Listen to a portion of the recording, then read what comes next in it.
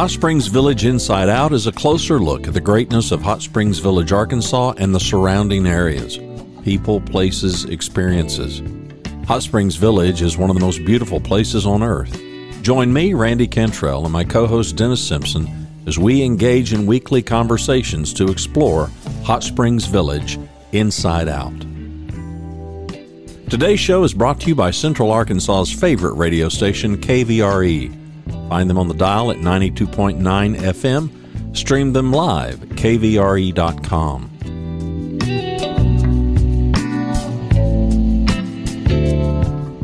RE/MAX of Hot Springs Village. The award-winning RE/MAX of Hot Springs Village is the largest real estate office inside the village with over 30 full-time agents and support staff. Visit them to learn more about this beautiful place to solve your real estate needs. Call them today at 1-800-364-9007. Find them online at explorehsv.com. They are RE/MAX of Hot Springs Village at 1-800-364-9007 or online at explorehsv.com. Ike Eisenhower State Farm. Ike and his award-winning team have been serving the insurance needs of folks all around Hot Springs Village since 1998. Ike is qualified for State Farm's President's Club, Chairman's Circle, and Hot Springs Village Insurance Agent of the Year. Call Ike Eisenhower State Farm today at 501-984-4100. That's 501-984-4100. Find them online at ikeeisenhower.net. Call them today for all your insurance needs because, like a good neighbor, Ike Eisenhower State Farm is there. We have some new visitors, and I can barely wait to talk about it. Yeah, What's we going do, on, man. Well, we've got some bear that started coming back into the village.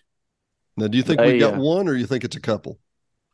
I think there's probably a couple of young juvenile males, and this is not the first time. I mean, they come through here.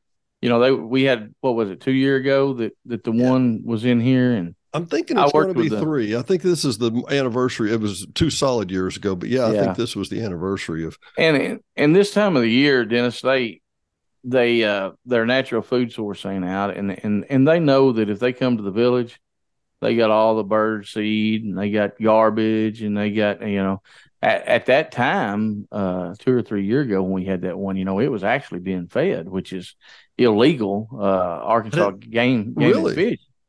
Yeah, it's a huge fine if they catch you feeding a bear. Really? Yeah. So when you say that's why we.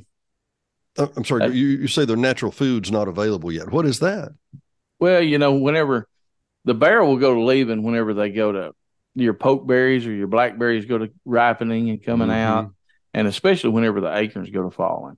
They really go to foraging on those. But right now, it's too easy of a food source for them. They walk up in somebody's backyard that's full of bird seed, and there it is. And the thing about it is, used to they would trap them and relocate them. Yeah. But they don't do that anymore. I mean, honestly, if a bear gets habituated, they call it, that's habitized, they're not as scared of a human anymore, then they pose them as a threat, and that's, they have to end up being euthanized. So let's recap the phrase that I heard, and I know you've heard too. A fed bear is a dead bear.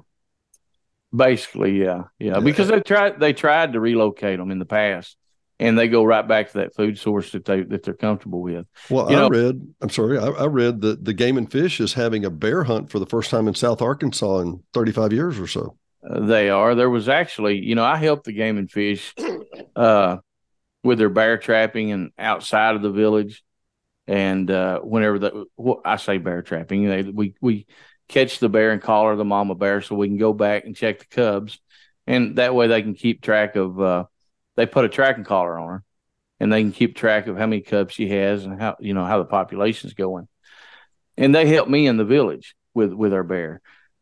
And they had told me that there was a lady that lived in Mena, and she had 7 bear that she was feeding. She fed them dog food. Yeah. And 7. so there were 7 of them. And so she passed away. And they sold the house. Well, those bears were used to coming in and getting food. And they actually tore the door off the hinges while the people were there in the house that had bought it, trying to find that food source. And they ended up having to go down and they had to take out all 7 of them. How tragic. And look, I know it sounds like a good idea. It sounds like a good idea. I had an aunt who thought that she would keep a baby squirrel and she fed that baby squirrel soft food all the time. That baby squirrel got out one day, got an acorn and took a bite, and its teeth went right up into its head and killed it. There's a natural pattern for a reason. And when we go to messing with that natural pattern, we have a problem. Wouldn't you say, Todd? We do. And if you live somewhere and you got a bear in your neighborhood here in the village, if you'll put an ammonia-based product that's a high ammonia content, you can get cleaning supplies at Walmart that's high ammonia content. You can put that on your garbage cans. You can put it on your bird feeders. Really? And the bear will not touch it. No, it's a deterrent for the bear. If you've got something that's got a high ammonia concentrate in it, you can put it on and it will deter the bear from getting into your property. Well, from tearing your bird feeders up. But the best thing to take your bird feeders down. Well, let's come back to that just for a minute. I saw this picture, man, Todd, you might remember this. It's been 17 years ago. But there was a picture on the front page of the Village Voice of one of these tall, thin bird feeders, cylindrical, about the size of bigger than a softball, like a little dodgeball or something. And it had a little basket at the top and a little basket at the bottom, that held all the seed in. And a little juvenile had crawled up in there, sat down on that bottom little dish sat and ate until he got full. And you know what you do when you're full? You take a nap. Just lay out. Yeah. And he literally was hugging that bird feeder, sleeping. And it looked cute and it was adorable, not sustainable, not something we can do long term, right? Right. And back when we had the bear in here, they were in people's front yards. They were that was 3 years ago, I believe. We had 3 or 4 of them in here at that time. And the funny thing about it, the CHI clinic down here between Cortez and Fresno on DeSoto, the bear actually went so close to their front door that it stepped on the pad and the door opened. And there the bear was. So they call me. They're freaking out. They're like, "Hey, this bear tried to come in, our door open because he stepped on their pad." Yeah. But when it opened, he took off and run down toward Lake Cortez. So, I mean, people has to realize that you move in here, move in here for the beautiful scenery, for the mountain views, the lakes, but you also move into the Ouachita Mountain Range. Mm-hmm. And surrounding the village is all leased land. You got Winona, you got the Winona Refuge just north of us here. The wilderness area, 250,000 acres of real wilderness. And people are like, "Oh, I want to go drive through that." You're not listening. It's wilderness. There's not a road. You don't go through it, So, I mean, and the bear, whenever they get to reach a certain age, and that's mainly what you're seeing is juvenile males, they'll go out foraging for food. And it's, it's just like anything else, whatever's the easiest, that's what they're going to do. And Hot Springs Village is easy for them to get food. I mean, it's all over. Would you put up your bird feeder completely, or if it's high enough off the ground, or, I mean? No, I'd put it up completely because they'll sit there and take their front paws and rock it until it breaks off on the ground and get it out. So really? Yeah. Pretty ingenious is the answer I'm hearing. Oh, yeah, they're smart. And, how many do you think we have right now? We've seen a lot of sightings on Nextdoor. I just don't know. I don't know really an exact count without just, seeing the pictures. They got different markings and stuff, but I'm going to say there's probably about 3 in here, 2 or 3. Okay. That's been seen. And they're highly photographic because they want to show up on your Ring doorbell and go, "Hey, it's us looking here." Exactly. Can you fill the feeder back up? It must have gone empty. It's those squirrels. Those squirrels emptied it. I just came here to protect it, Yeah. Yeah. So, but they'll, like I said, when the natural food source goes to coming out for them, that's what they're naturally drawn to. So that's what they're going to go to. So any kind of real ammonia is a strong deterrent to them. Right. And even a cleaning supply that's got a high ammonia concentrate will work, And one of the things I love, and I've used it a lot of times around here, is there's a product called Awesome, and it's bright yellow, looks kind of like urine, I guess, but it's probably 50% ammonia. It's got a lot of glycerin in it, and it's got a little bleach, and it'll clean virtually anything. But when you spray it on, it sticks too, is my point.